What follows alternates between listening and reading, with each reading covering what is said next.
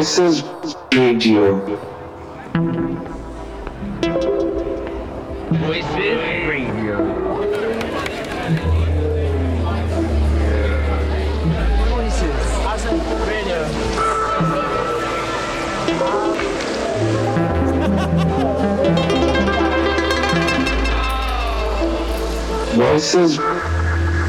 Voices Radio. Radio.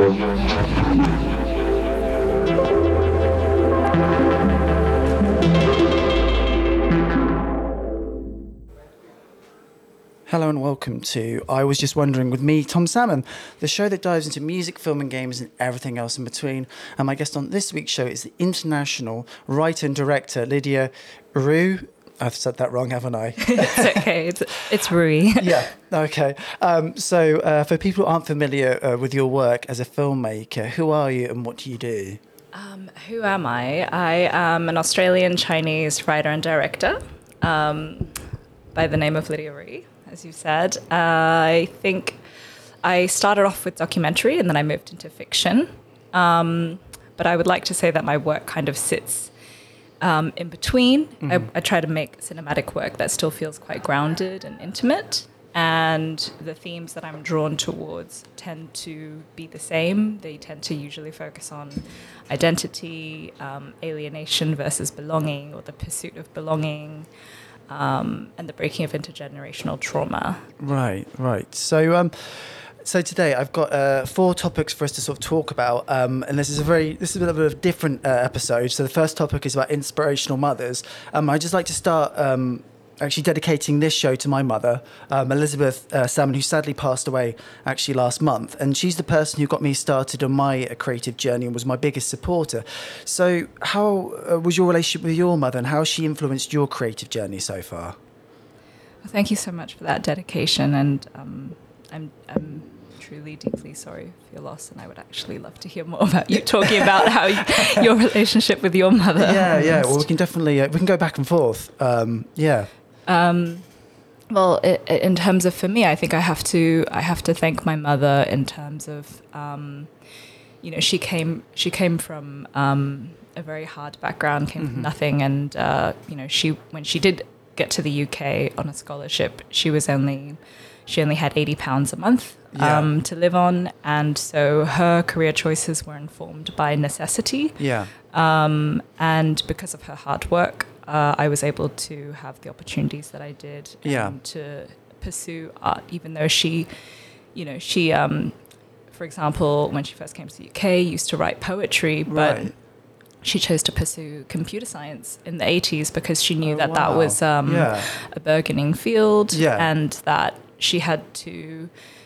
She saw that there was new terrain to be explored by going there, and that she would be able to provide for her family, like her parents and her sisters, as well as her own family, our family later on. So I think she's greatly influenced me or helped me by being who she is, providing that background. So whereabouts does your mother come from, and what was the sort of journey that she kind of made, just to sort of fill in that blank a little bit in terms of where, because you said that she came to the UK to sort of study, so you've kind of done a sort of a similar sort of journey, which we'll get into a little bit later. But I'm just sort of curious. Well, I think my trajectory is just 1 inch compared to hers. I think she was 16 when she came here as one of 10 out of the whole of China that was given a scholarship grant to come. Yeah. And she was originally studying linguistics, but her, our family really didn't have anything. She was born in Chongqing in a weapons manufacturing facility. Oh, wow. That's where she grew up. Really? Wow. Yeah, in a factory setting, basically. And my grandfather was almost illiterate. He was, I think he finished school when he was 15, and my grandmother was a primary school teacher. Okay, well, that's interesting in terms of where you grew up and the environment you grew up in, which does sort of shape your tastes. So I was just wondering, was there a particular moment as a child or teenager when you started to really appreciate your mother's taste in music, art and film? Is that something you could connect over? Unfortunately, not really. Well, not unfortunately, because she still inspired me and informed me in many other ways. You know, her entrepreneurial spirit, I think, inspired me. But she and I didn't really grow up together because of her work. Right. And so I spent most of my childhood and all of my teenage years basically living in another country from her. So when we did see each other, it was much more about the practical side of things. Right. It wasn't until later on that I think, we kind of had deeper conversations. Okay, yeah. So where were you living when you were living apart? Because I know, was it Singapore? Yeah, so right? in Singapore, in Singapore, from the age of 13 to 17, I lived without my family. From 13 to 16, I was in a guardian home, and then 16 to 17, I was living with a primary school teacher. Okay. So that's because I guess the thing is, it's not necessarily a great sort of like comparison, but it's almost being like not necessarily like an orphan per se, but you are under the care and guidance of somebody else, and you don't necessarily have that familial sort of like contact with a parent. And again, this is something we'll touch on again. This idea of like otherness, like not belonging, maybe being not. Should we say like part of your sort of like surroundings and feeling like you're enmeshed as you would sort of stuff you wouldn't even think about as being a child that sort of grows up with your parents and that kind of thing. So I guess this like next question. I guess it's interesting. I guess like because we've talked about whether you connect over things. So I guess I can contrast to that. Did you have a rebellious phase as a teenager or a young adult? And I guess were you exploring more provocative artists and filmmakers that perhaps not your mother or the people that were looking after you didn't approve of, perhaps? It was funny because I think my whole teenage years and even just before I was they were all rebellious. I think I got my first tattoo when I was like 13. Wow. Okay. And I started, I feel like I had my rebellious phase quite young. Right. But I did, who has really influenced me when I was like in that period, I would return back to Australia for the summer often, and during that time, my mum would still be working, and we lived in a suburb that was quite far away from the city, so it would take like an hour and a half to get into the city. So I ended up usually just staying home.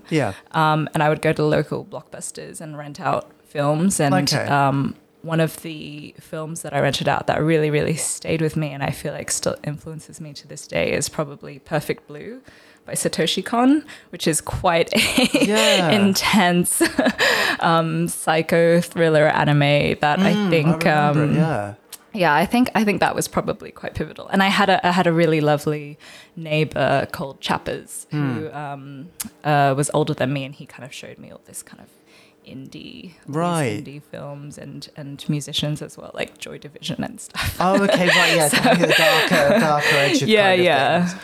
But also like people dealing with like personal tragedy in a way that because essentially like I guess something like Joy Division, yes, they're dealing with mental health issues and personal tragedy in a melancholic kind of way, opposed to somebody like a death metal group where it's just basically it's all iconography, it's all image, it's all I guess the more venal and visceral sort of side of things. At least there's more of a like personal connection to it rather than it just being just like bloods and snots, basically. I know from a previous conversation that you said you like work that focuses on the darkness, and part of it, your work sort of focuses on trauma, but through your work, it's coming to a place of, I don't know, maybe catharsis through that. And we actually did speak about Enter the Void and Melancholia as being two things that, I guess, like later on were things that you were interested in. Is there anything, can you think of anything like now, not necessarily like a film per se, but anything like now that's sort of like touched in like in a similar kind of way, I wonder, recently? Well, in terms of films, I went to the Francis Bacon exhibit. Oh, okay. I think that was actually really, I could feel goosebumps when I went there, and that was really...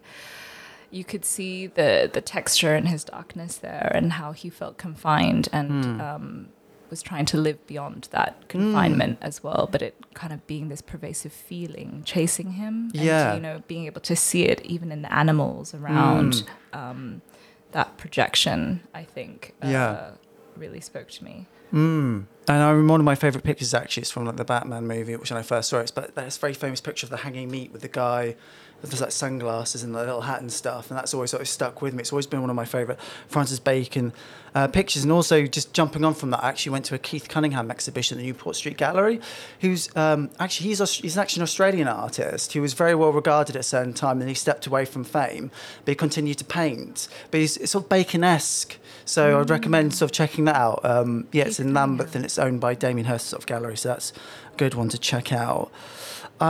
So just like moving on, so we've spoken to each other before, 3 years ago in like 2019. So I'd just like to do a little recap. So you graduated from NYU Tisch School of the Arts. You worked as a videographer for Beyonce, and your short film This Perfect Day, which you made in 2018, had just screened at the Tribeca Film Festival. So what happened next in your creative journey? Well, I actually made This Perfect Day as a little exercise with friends. It was very, very lo-fi. And I had actually made it as a submission for the NFTS. So I actually... Oh, right, okay, yeah. Yeah, I actually, whilst I was at Tribeca, got the notification that I was selected for an interview. And then soon after did the interview and over Zoom, which... I guess went well, and then I was selected, and then soon after that, I was at an FTS. Right. Yeah. And how did like COVID kind of affect that at all? I guess because even now, like it's this weird sort of like fog where I'm trying to track where COVID actually started and it's still ongoing now, but kind of like finished in terms of like lockdown. And did that kind of like interrupt anything at all for you? Definitely. So. We began our NFTS degrees in January, the master's students anyway. We began in January, late January, and then the lockdown happened, was it March? And then March, April? The first one, yeah. And that completely shuttered everything, and nobody knew what was going to happen, how long it was going to go for. I think there were film schools in Germany, for example, that put indefinitely on hold their programs. And we just did everything via Zoom. And I think, I'm sure you've had this experience too, but at that time, everybody thought that because we were in our homes, we could just keep going with Zoom. So it would be like 10 to 6 nonstop Zoom. And I think people hadn't quite grasped the extent of screen fatigue yet, and Zoom fatigue that can happen. Of course, yeah. It's just like the darting of the eyes between lots of different faces and trying to register those expressions. And I think, we maybe lost out on some of the interdisciplinary nature of filmmaking that we had come there for, the networking and all this. But by the end of it, I think the school actually did an amazing job of providing COVID funds. Right. So we still, for the most part, got to make our films just with new restrictions in place. But again, there was like a COVID pot that the school provided. Right. That was really helpful. And just to sort of backtrack a little bit, it's only 8 people that are actually selected for the MA in directing for fiction. Is that correct? So for our year, I think for the year after me and onwards, it's now 10. It's been increased to 10, but for my year, it was 8. And then I think from that 8, is it only a few of you actually get to make like full-length films, or do you all get to make films? It's actually very democratic. I really like it because we all make films and we're all given the same amount of money and the same resources that the school offers in terms of facilities. So it's one of the reasons I really wanted to come here actually, because other film schools, they might give you a few grand to help you, but then other people with connections and other resources might be able to make, films with helicopters and Michelle Rodriguez. You know what I mean? It's just like it evened out the playing field, and it was really nice, I think, in that regard. And I think it's sort of worth mentioning in terms of these sort of thesis films. They are highly involved. You sort of mentioned. Typically, how much does one cost, like ballpark figure, just so people have an idea of the kind of money that people spend on these projects? So again, it's the school funds it completely. So we don't pay for them, but the school gave us I don't know if I'm allowed to say it, but I think I can say the school gave us 18,000. Right. Yeah. Yeah. But, we get a lot of in-kind favors as well, I think. And you have to be... I think so. We have equipment, for example. The school has its own equipment and really state-of-the-art facilities like color grading suites and sound mixing, dubbing theaters. So, in a way, it's worth a lot more than the 18 Yeah, of grand course. Yeah. the school gives. So before this, as you say, like you had you'd done sort of filmmaking work, and I'm sure you could have easily found a job at a production company doing film-related things, or even like directing, jobs and stuff like this. So what was like the primary focus of like, right, I want to continue my education from doing like a bachelor's in art to like an MA, rather than going like, right, I'm going to go out and I'm going to see how I get on, in the industry as such, basically. To be honest, I didn't feel ready after this perfect day. I really feel like I made this perfect day as an exercise, right? As almost a scene, and I wanted to come to the NFTS for the freedom of exploring different sides of myself and also scaling up. Yeah. But in a kind of in a maybe trained way. I felt like I wanted to work on the musculature of the craft of directing, right, gradually, to a point where I built my own confidence. I see. So I'm going to put you on the spot here a little bit. What are the three biggest difference between studying filmmaking in New York, doing the Bachelor's of Fine Arts, and in London doing like the Masters of Arts? Is there I guess what I'm sort of alluding to is like the cultural differences of English style teaching versus American. Oh, I think it's so hard to compare because at NYU I was, like you say, doing a bachelor's. Yeah. So we were all young and didn't know what we were doing necessarily. Yeah. I also came in as an internal transfer, so I didn't start off the bat doing film. And even whilst I was finishing film, I was still doing other general electives to fulfill my American degree. So it was not as discipline specific as the masters. Here I don't have to battle anyone for being a director. I'm very lucky to just be given the position of I am a director. Everybody else has chosen their fields with the same ardor and the same passion that I've chosen my field.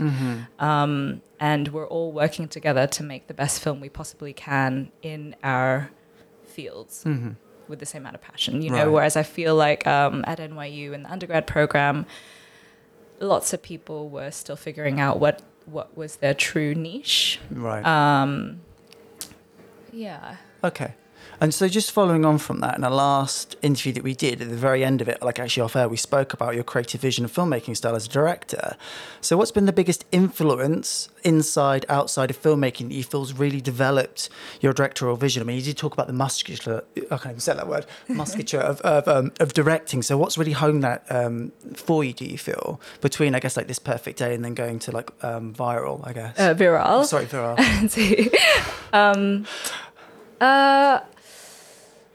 Yeah, I think for a respect for, like, honestly, for example, with This Perfect Day, I wrote it and directed. I wrote it very, very quickly. And then I also not only directed it, I also edited it. And then we only had 3 days to do the sound design, a couple of days to do the color grade. And the first assistant director, for example, that was his first job, being an AD. So it was very intimate and really just felt like an exercise for us. Whereas coming to the NFTS, you learn how to work, for example, in development with tutors and script developers who come and give you feedback, and not to be too precious, but at the same time retaining your integrity. Right. So how to kind of work with people who might be in executive positions, for example. You learn to work with just so many other disciplines that I'd never worked with before. Differentiating between a producer, a production manager, a production coordinator. Right. Yeah. There's also an assistant directing course at NFTS, so I'd never had so many assistant directors who are all really lovely. I loved them all. Yeah.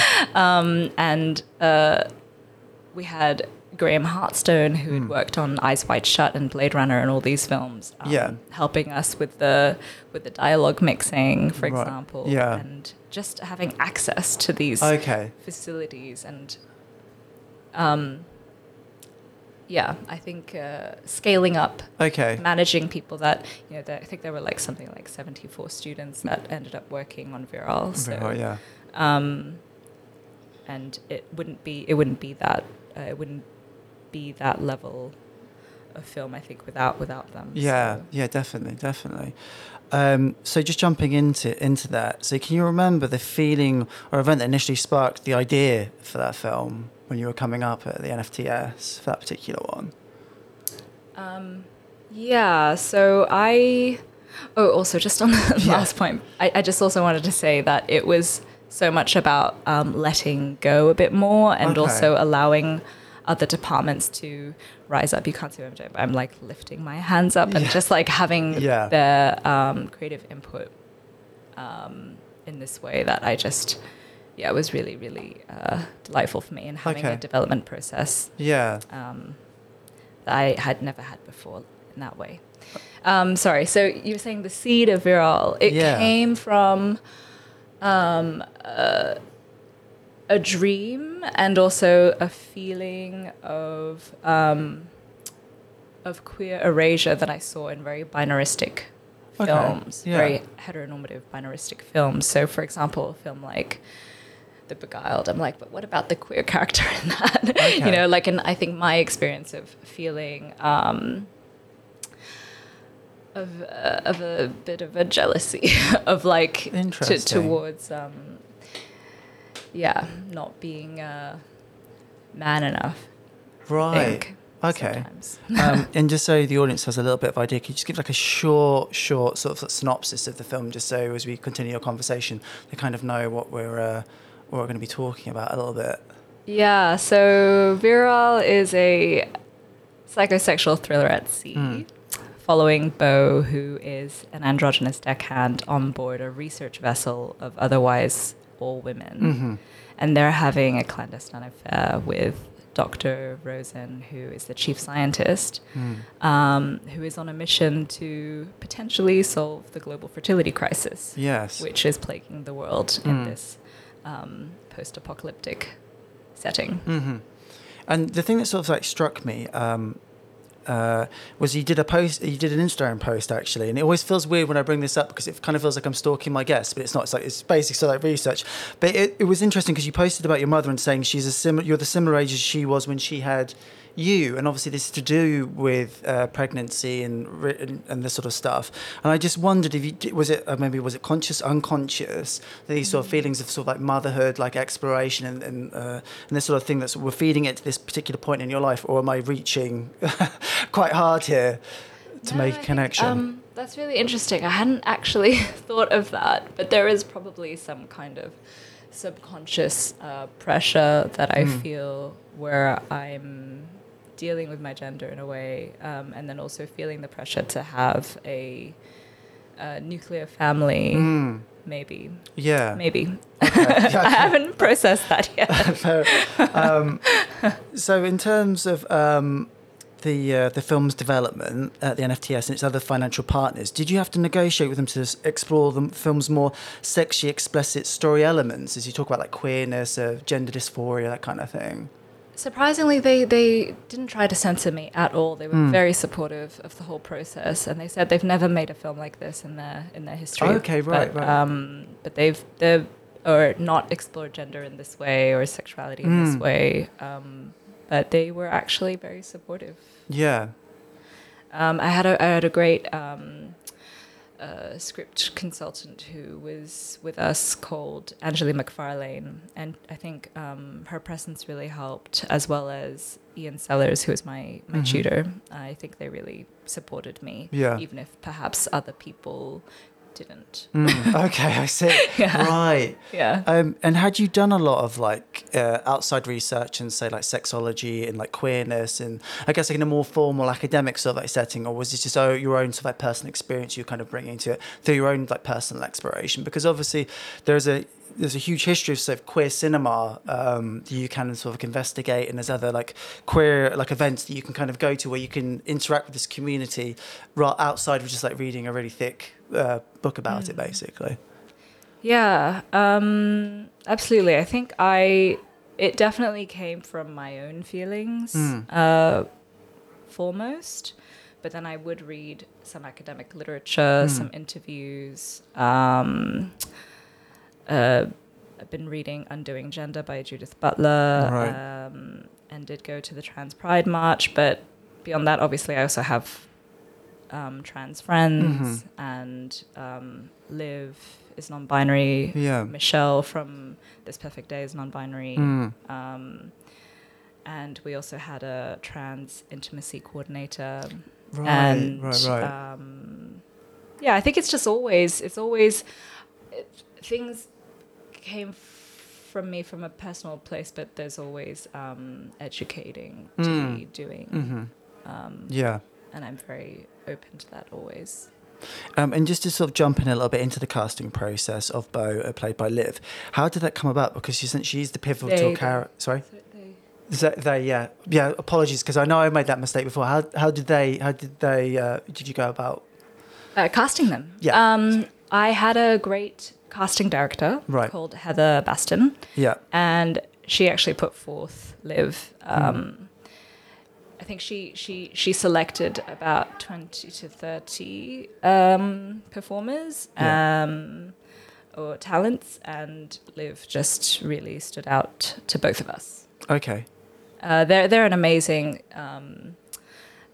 academic, playwright, and performer in Right. their own right. They've actually got a show coming out at Edinburgh Fringe. Oh, okay, right. called Swarm, Yeah. And they're also directing their partner's show Cats Right. Okay. by Frankie Thompson.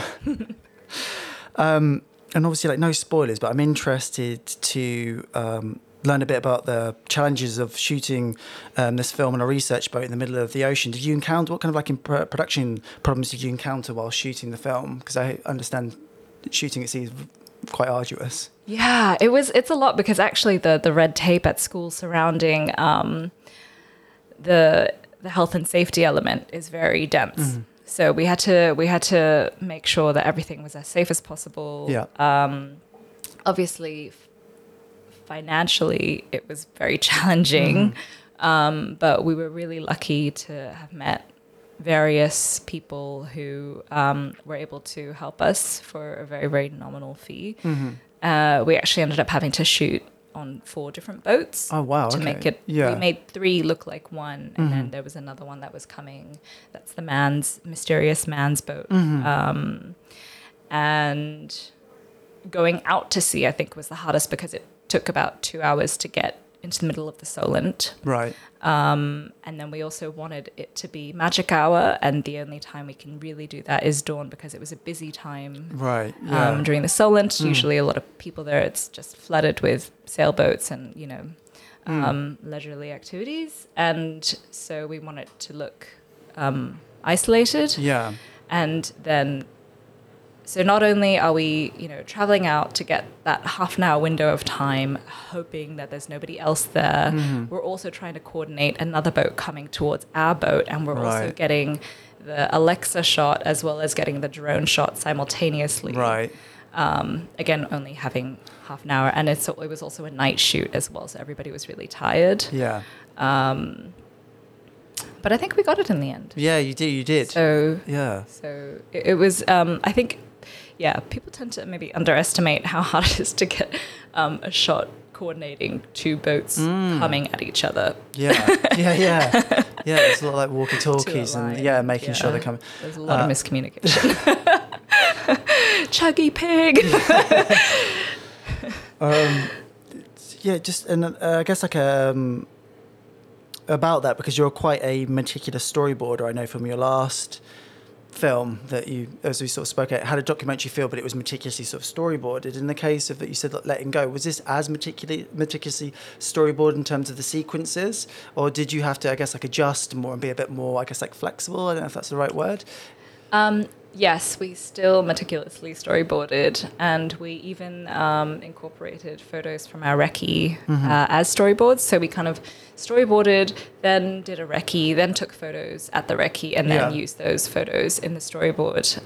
But that allowed us to then be flexible on. Then I would revisit those storyboards and redraft them and be like, oh, what.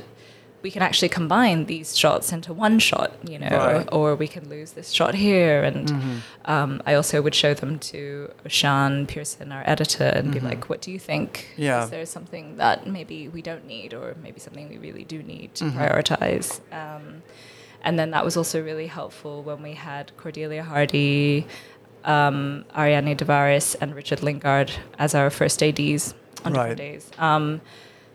Because then we could communicate at shorthand. And we also had quite a limited amount of time that we could shoot, just because the tides would rise and fall, which means that we could only exit the gangplank at certain times. Right. The gangway. And we had to just be very, very, there was no going over time, basically. Right. You know, Yeah, we had to yeah. be very, very diligent. And just about there's one particular shot that's in there, and it's not really like a spoiler, but there's one bit where Bo is stretching out, and then there's like two circular like ports, and because it's to do with like female reproduction, it did sort of like strike me on a very sort of anatomical like level that I could see this sort of like symmetry. And I don't know if that was like obviously like intended or not, and I guess like you can read films in a many different sort of like ways, but I thought it was an interesting sort of like parallel. I just wondered if that was like intentional or not, or I'm just again like reading too much into the That's into it. amazing. I definitely did not design the boat that way, but that's very, that's funny that you say that. No, I hadn't even realized that. Yeah, so just like sort Films of are like Rorschach tests, I swear. It could be, yeah. Like it's like what I'm seeing in there. So I just want to sort of move on to the score and the sound mix, which you sort of briefly spoke about before, which is very important to the film's claustrophobic atmosphere. So how did you technically convey the mood and tone that you wanted to achieve to the sound department? Because it sounds pretty tough in a way. So I always create playlists Right. whenever I'm writing a film, and before we even shot, I sent that playlist to our composer Matilda Coachlin, and she actually wrote some draft cues, which were really, really helpful. We always talk about texture and feeling, and she sent me those draft cues, and that also helped me a bit with the shot listing. Right. Helped Lukash and I with the shot listing. And actually, likewise with Jan Sigworth, our sound designer, he sent me these amazing recordings of ice breaking in the Arctic. Yeah. And that just brought a mood into my mind and an atmosphere. And it helped me realize that sound can increase the production value of your film. Yeah, 100%. tenfold. Yeah. You know, it just creates this world in this way that you can't visually capture. It just elevates things. Yeah. So I think that's kind of how we communicated. It was a dialogue. And then when it comes to the post-production and we're actually in the thick of it, Yeah. I also like to kind of get my hands, not in there, but I just mean I like to be physically with the sound designer Right. as much as possible. Yeah. I really enjoy that process because I think I can be quite particular about sounds. They have Right. a real different effect on me. Yeah. It's like the same with color as well. I'm always there in the coloring process, in the color grading process, because I feel like I have like kind of a visceral reaction to Right. sounds. It's really hard to describe. Yeah, no, I think I can understand. I guess, and I say in terms of like things you can control, I guess like sound and the sort of color grading is something you can definitely be very precise and exact Yeah. with, as well. But I do think also we're really lucky with that. We just had similar taste Right. as well. So like Jan, for example, found this percussive sound for the engine Yeah. that is almost like a track as well. And I think that's just a taste thing as well. Yeah. You know, I think so we were quite aligned, so I wouldn't I would prefer always to work with people in which our tastes are aligned. You don't have to. You're not fighting them. Or struggling to Yeah. find that language. Yeah, It's like yeah. a intrinsic quality almost. Yeah. And also George Day did the percussion bits, some bits that Mathilde then chopped it and Yeah. used to create that sound, but he was beating on like pipes and things Right. like that. Yeah. That's cool. That's cool. And definitely like with Foley design, it can be all sorts of weird and wonderful objects that they use you wouldn't even think of. Like I think one of the famous ones is like celery is used for like snapping bones, I think, and all this sort of things you kind of just wouldn't think of. But and the thing about sort of like sound and sound design is it's very subliminal as well. Like very like tonal shifts can just make you feel really uncomfortable. But you're not really actually aware that you're hearing something, which is quite interesting. So I just wanted to sort of sum up a little bit here. So I know from watching This Perfect Day in Viral, that exploring themes of like queerness, androgyny, alienation, and the female gaze are central to your work as a writer director. Why are these themes still important to you in like 2022? I think they just always will be. I feel like they're kind of like the fabric or the DNA of my being. I feel like I can't really separate myself from my queerness or the feeling of alienation that I grew up with or the pursuit of belonging. I think that's going to be an engine in my work, but it doesn't necessarily dictate the subject matter. Right, I that see. makes Yeah, sense. it does. Yeah. So that's definitely because I guess like in terms of like exploration, in terms of making this particular movie, is there anything like now that you feel because you've pushed in, I guess like further into this, is there anything that you can kind of see like beyond that you would like to explore even further? I mean, I know you're developing this into sort of a feature film, but is there anything like beyond this you kind of think that's still like, I guess like still to sort of like touch upon or like explore, I guess? Sorry, you mean with Viral? Yeah, well, like, what specifically, just or with- these themes? Because I guess, like, as you push out in these different like themes and you explore, and I guess, like, through exploring these themes, you're getting a deeper understanding and appreciation of them. I just wonder, is there stuff that you can now you're more like aware of now that you can see you'd like would further like to explore? I guess is the question on. I think I think I haven't done it justice. I think I've only explored them in a short form, which limits me, and I think I just really want to explore it in a long form, in a feature form, where I can show nuance and depth in all the different characters. Yeah. Rather than being so subjectively focused on just one character, and in terms of having more empathy for everyone in a way that comes across, you know, and exploring like a prism, just seeing everybody. Yeah. I just feel like I haven't been able to do that really yet. Okay. And makes then sense. just my final question on this particular topic is like, overall, what do you think is kind of like missing at the moment from, or what are the things that people are like, you feel like not talking about, or not sort of like exploring enough outside of your own work, inside this sort of like arena, I guess?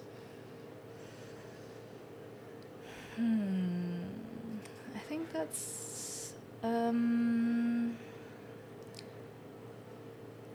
I think it's the intersectional quality that I'm interested in that I haven't really seen explored as much. Okay. In a post-national sense, that I'm somebody who, for example, has grown up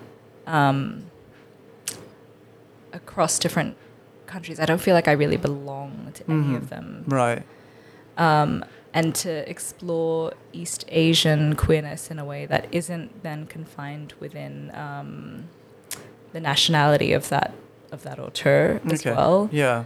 And then also exploring how I guess there are like films exploring toxic masculinity and Yes. you know, whatever the words are now. But I feel like that is something to be explored, how maybe men feel this pressure to perform a certain way and are trapped in their own way also. Which is a nice sort of segue into my actual next topic, which is a film. And beyond it's I guess it's an interesting sort of segue. So my favourite blockbuster of like 2022 so far has been like Top Gun Maverick, which has grossed over $1 billion at the international box office. And I just like wonder, with that in mind, what are your thoughts and feeling in a film like that's overwhelming success? Do you have it? Well, I think it is so successful because it speaks to both sides of the coin, like the men that it portrays probably really thrive watching that and feel like validation perhaps, I don't know, or some celebration. But then also on the other side of the coin, it's like people could go there. It's a cinema film, it's a community event that people could partake in potentially laughing at because it's so full of, it's like pastiche, it's like it's so self-reflexive, you know what I mean? Yeah. You can't tell if it's parodying itself or not. Yeah. I think it is to an extent.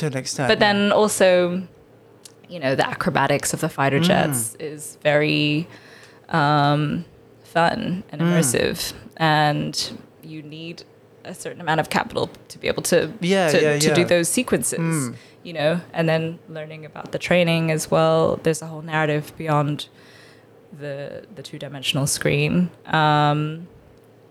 But I think that's why it works, almost like in the way that satire works. Right. That it can draw in two poles. Do you know what I mean? Yeah. I think it's a very sort of simplistic movie, and I guess like people are hailing this as sort of return to old like Hollywood in a way. But I was actually watching an interview with Barry Norman, who a famous film critic, I should say, who reviewed the first like Top Gun, and he was very scathing about it. He said that this is very old-fashioned. It's like John Wayne would have made this film like 30 years ago, and that was in like 1986. So it's a weird polarity now that something that was poorly reviewed yet very successful is now being held as this masterpiece.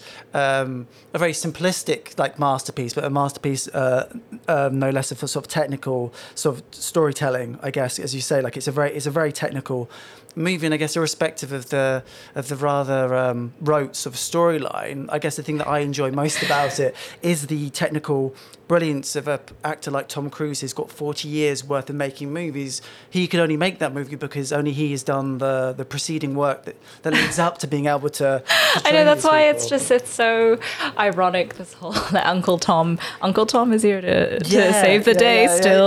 All you youngsters think that you know better, but Uncle Tom. And it's a weird dynamic, because I guess like when he was shouting and screaming, that famous audio clip on like Mission Impossible 7 or something, about being the gold standard for Hollywood filmmaking. And I guess this film, they say, has put an extra like $300 or $400 million onto the US box office. So I guess like the overall health of the industry, well, a part of the industry, does seem to be resting on a 60-year-old man that is not potentially in the next couple of years going to be able to shoulder that burden. And then what kind of happens to popular, to sort of film, or very popular sort of like filmmaking? Are we then just going to be it's just going to be like forever sort of Marvel movies, and there'll literally be no I guess like I struggle to say the word, but authorship in terms of like for better or worse, I guess there is a Tom Cruise has a personality and has a charisma that is unique to himself. He's not playing a sort of superhero. It's not interchangeable, I guess. I think I don't know. I'm not actually the kind of person who is drawn necessarily to Tom Cruise films. I feel like I'm the wrong audience. It's a bit problematic, I guess, with his like personal life. Yeah. I'm not a Francophile or anything, but I think they do it right, where they kind of just in the afternoon go into the cinema by themselves and watch a little authored film. Yeah, and, it's cultural soul nourishment. Exactly. Yeah.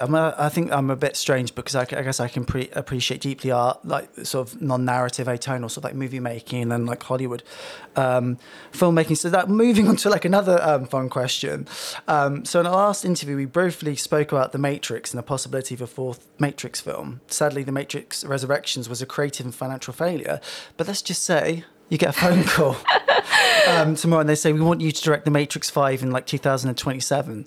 Do you have like a little bit of a elevator pitch? I guess is there anything? Would you make the avant-garde Matrix? I guess. I actually feel like the first 3 Matrixes are so good that they stand on their own as a trilogy and they should not be touched. And I feel like, I would just be letting them down if I tried to do a 5th one. But if somebody did, I'd be like, why don't we just explore from another lens? Like, what about the Oracle's experience of the Matrix or something, like somebody else's entirely. I mean, what a burden that must be, Yeah, exactly. Yeah, to be the purveyor of truth and get people on the right path. The Cassandra of the Matrix. And I just wondered, do you have any thoughts and feelings about, because obviously the 4th one is very, very referential and it's very meta to what came before. Do you have like a particular feeling about filmmaking that is very referential and very like meta? Is that something that, because I know that's not something that's particularly in your work, but is that something that you have a particular thought or feelings about? I think Ruben Östlund does it quite well in The Square and Force Majeure. I don't know if that's what you mean. Well, I mean, it's something in terms of like meta, in terms of it's very self-aware, in terms of like so in the 4th Matrix movie, for example, it's said that the Keanu Reeves' character as a game designer in the first 3 movies were video games basically, and it sort of cannibalizes the content. Then you have something like the latest Thor movie. It's very referential. I guess I'm picking very sort of. I watched Stranger Things recently for the first time, that'd be another example, and I thought that was actually really great. I really loved it. I really enjoyed that. Yeah. And that's I guess that's an interesting thing because they're picking a point in America where it's a high point essentially. During that particular point, it was seen, I guess, like culturally, like it was a real cultural force and like power. If you then start to move forward into sort of like the 90s and like 2000s, it seems to sort of drop off in terms of well, I remember for me when I was young, the reverence for America that I had of it being this land. And I guess like for me, that reverence, particularly what's going on with that country right now, is slowly like melting away. It's absolutely pulling itself apart at the seams. So it's interesting they picked that particular point. I think, definitely America at that time, though, controlled media distribution in a way that other countries didn't because the internet hadn't come about. So not to the extent that it has now, social media didn't exist. So I think it was able to monopolize this image of itself as a hero. Precisely. Okay, so my next sort of fun question is, which I'm going to bookend the last question by. So if Netflix called you up today and said they wanted you to write and direct a new 8-part psychodrama series, do you have any ideas, anything like you can kind of like pitch? In fact, even we could go back and forth. We can just spitball and work out something now. I definitely. It's funny that you say psychological dramas though, because I definitely feel like that is a part of my work that I enjoy. When I was when I was younger, I wrote a short about 3 identical triplets that break into a house. And then it turns out the house owner blindfolds them and is this like mad scientist kind of person, traps them in a basement and switches their brains around and does these experiments on them. I think because I'd watched a lot of like Alex Gibney's human behavior experiments, those kinds of things. Which are great. But yeah, probably something along those lines. I don't know. That's the first thing that came to my head. Good. I mean, I'm a twin, so I have a twin brother. It's not quite triplet. Yeah. Wow. And he recently identical? Yes. Fraternal, but if you saw us together, we look pretty identical. So he got married recently, and it's all this great thing of like when he was getting married, they thought that I was the groom. So it was this weird thing, like I was getting married alongside with him, and now it's become this sort of like joke of when I meet his wife, my brother will joke with me and say like, "Oh, when you come in, Marie, don't kiss my brother," thinking that it's me, and it's this weird. Your identity is constantly being put into comparison. Comparison, also questioned. When I go to his work, they think that I'm my brother. In fact, I met my brother's boss, and he thought that I was him. So I could have been the evil twin and really messed up his career. That's very trippy. See, like somebody trying to convince you that you're not who you are and that you're your brother. Exactly, who yeah. maybe you've forgotten. There's actually a great documentary which Tell Me Who I Am. Yeah. And there's also about that. Dead yeah. Ringers, David Cronenberg. I guess that's dealing with like Oh, twins. I love David Cronenberg. Yeah. I haven't seen Crimes of the Future though. I've heard mixed reviews. I've heard. I've heard it. I mean, I'm on board, and I think sort of David Cronenberg, even if it's bad, at least he would have tried to swing for the fences and done something that's infinitely more interesting than, I guess, like watching something a bit more mainstream or not as even, or competently more well made, I would say. And then I just want to sort of like touch on a little bit. So, what's been your favourite film and TV show of 2022 so far? Well, like I said, I've actually only just started watching Stranger Things. Oh, so you're and that was a literally on the first delight. Yeah, season? I've just finished the second. Yeah, Oh, so okay, no I'm spoilers. new. Oh, okay, right. But I really enjoy it, and I really love the world building. And again, it's like this synthesis of all these references, and is self-referential in the second season as well. When is it Luke is telling Max about what has just happened, and she's like, it's a bit predictable, but and some story holes, but Yeah, it's precisely. great. Yeah. And then in terms of film, I watched Nina Thyberg's debut Pleasure, Okay. Right. which took her 7 years to make, and it's all about this Swedish aspirational porn star who comes to the US. Okay. And it uses people who are actually in the porn industry Right. as well, and it's funny and delightful and sensitively done and harrowing, and it's all of those things. It's really, really good. So why did it take her 7 years to actually make the film? Was it getting funding, or was it just finding people who'd be willing to? I think it was the research. Right. All Yeah. the research and getting it right and feeling ready for it. And I'm sure also the pandemic maybe scuppered things potentially. It kind of reminds me a little bit. Is it sort of similar to sort of Nymphomaniac in a sense that they're not superimposing actors' heads onto porn stars' bodies? That they literally are.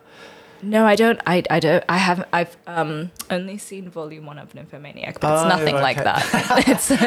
It's very much nothing like that. Right. I see.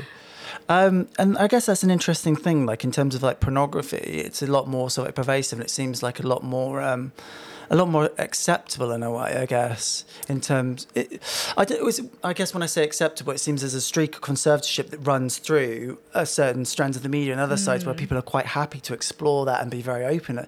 Well, I think the way that she did it, which was so interesting, is that she said that when she made her short film, which spawned this film, she was actually an anti-porn activist. Oh, okay, and interesting. actively campaigned against it. Yeah.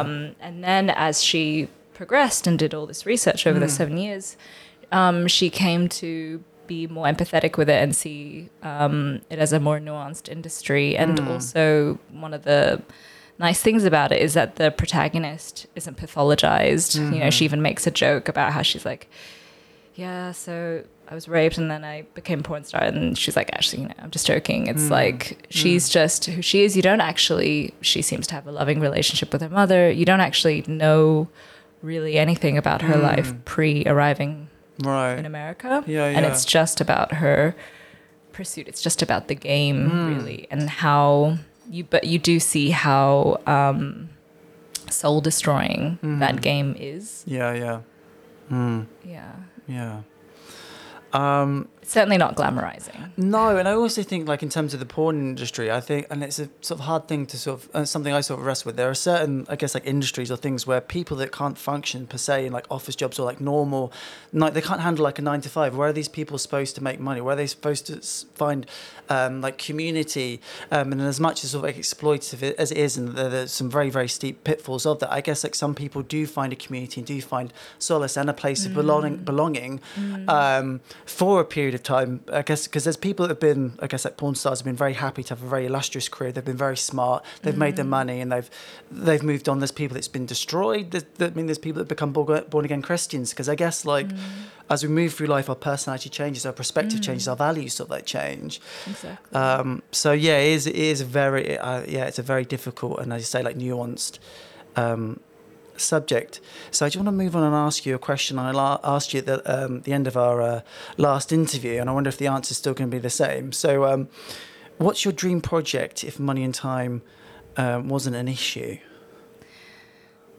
Did I say last time like a grounded dark version of his Dark Materials? You did the Golden Compass. I've got that down there. God, I I've got haven't that one. changed. Interestingly, you spoke about multiverse stories, and I know that everything Everywhere all at once. And I was like, oh yeah, that just like popped up. So you're very prescient about that. Yeah, that was a great film. Mm. Absolutely wacko, but great. Yeah, the Daniels are fantastic. Like Swiss Army Man, I really enjoyed that movie. So I haven't seen that one, but it really reminded me of all their music videos, which I really right, enjoyed. yeah. So it's still the same. So it's like Golden Compass. And the other thing you mentioned was a big sci-fi project which dealt with alienation, belonging, and outsiders. Did I say that? You did say that, yeah. I said that Yeah. in 2019. In 2019, 2019, you said that, yeah. Wow, that's nuts. So there's not at the moment, there's nothing on your desktop where you're writing this 300-page sort of like sci-fi. No, but that's what I'm doing with Viral. Oh yeah, correct. Yes, precisely. Yeah. I mean, I did think that, but I thought that might be the connection might be too sort of like close. But yeah, it's interesting when you ask these sort of questions, you follow up in terms of where somebody's thought process was then to where they kind of like end up. That's because I've completely forgotten. I wouldn't have even thought I would have answered that. But that's really actually affirming to hear, because I feel like my work is so disparate sometimes. I envy those directors that seem to just do one thing over and over and over again. Because they're like honing their craft. It's like transcendental cinema is the act of ritualizing behavior and just like Ozu, just of course, the same thing in a way over and over again. And just achieving transcendence through that, and I don't have that. I feel like I'm very varied, right. And so it's kind of nice to hear that I answered the same thing. Yeah, I mean, and the other thing you said is like all my projects are dream projects because I hope they get made. Did I? Yeah. Yeah. And here's me like mining for the secret project eventually down the line to get that real like exclusive. I guess like what's interesting, I guess briefly, we haven't really touched on it because we've spoken about those Viral and This Perfect Day, but you have made a couple of other movies in between that, I believe. We've just got a few moments. Do you want to just sort of briefly mention those? Because you said your work has been quite disparate. So what are those movies you made? What are they sort of like focused on? So Gnome and the Worm is a film starring Afi Okeja, who was in one of the Friends in Rocks. But that film is about a girl who is best friends with the earthworm. Right, yeah, and she lives in a small holding, a secluded small holding with her parents. And her relationship with this worm is challenged when her mother announces that she's leaving. And so the actual concept of a girl who is super alienated and in love with an earthworm came from Lily Sariki. And then my task was to flesh it out, write it into a story, and then direct it. But in a way, it actually is still, I think I was drawn to that initial idea in the first place because of this concept of alienation and these prisons that we build for ourselves, we encase ourselves in, and then how to, break out of that. And the earthworm is a metaphor, and also quite a phallic one, I suppose. Yeah. And then in the film Prom Night, that was just a little COVID exercise. Basically, it was just like right after lockdown, and we have one day to build a set and then one day to film it. And I street cast Diane Gray, who's working in our local Sainsbury's. Right. She'd also never been on screen before. And that was exploring the feeling that I had growing up of wanting to be white, because I was like Asian growing up in Australia and with Western media, and just feeling that I wasn't good enough, and trying to Westernize myself. I think it's just it was like a little experimental film played at MIF. Right. Nice. Okay. So, lastly, where can people check out your work as a filmmaker, find out about your up-and-coming film projects, and follow you on social media? They can follow me on Instagram at Lydia Ri Huang, which is LYDIARUIHUANG, and my website is just www.lydiari.com. Perfect. Well, thank you so much for coming on again and being interviewed by me. I really appreciate it. It's been such a lovely conversation. So it's been so rewarding. Thank brilliant. you so much. Right, thank you so much. Thank you, Tom. Right.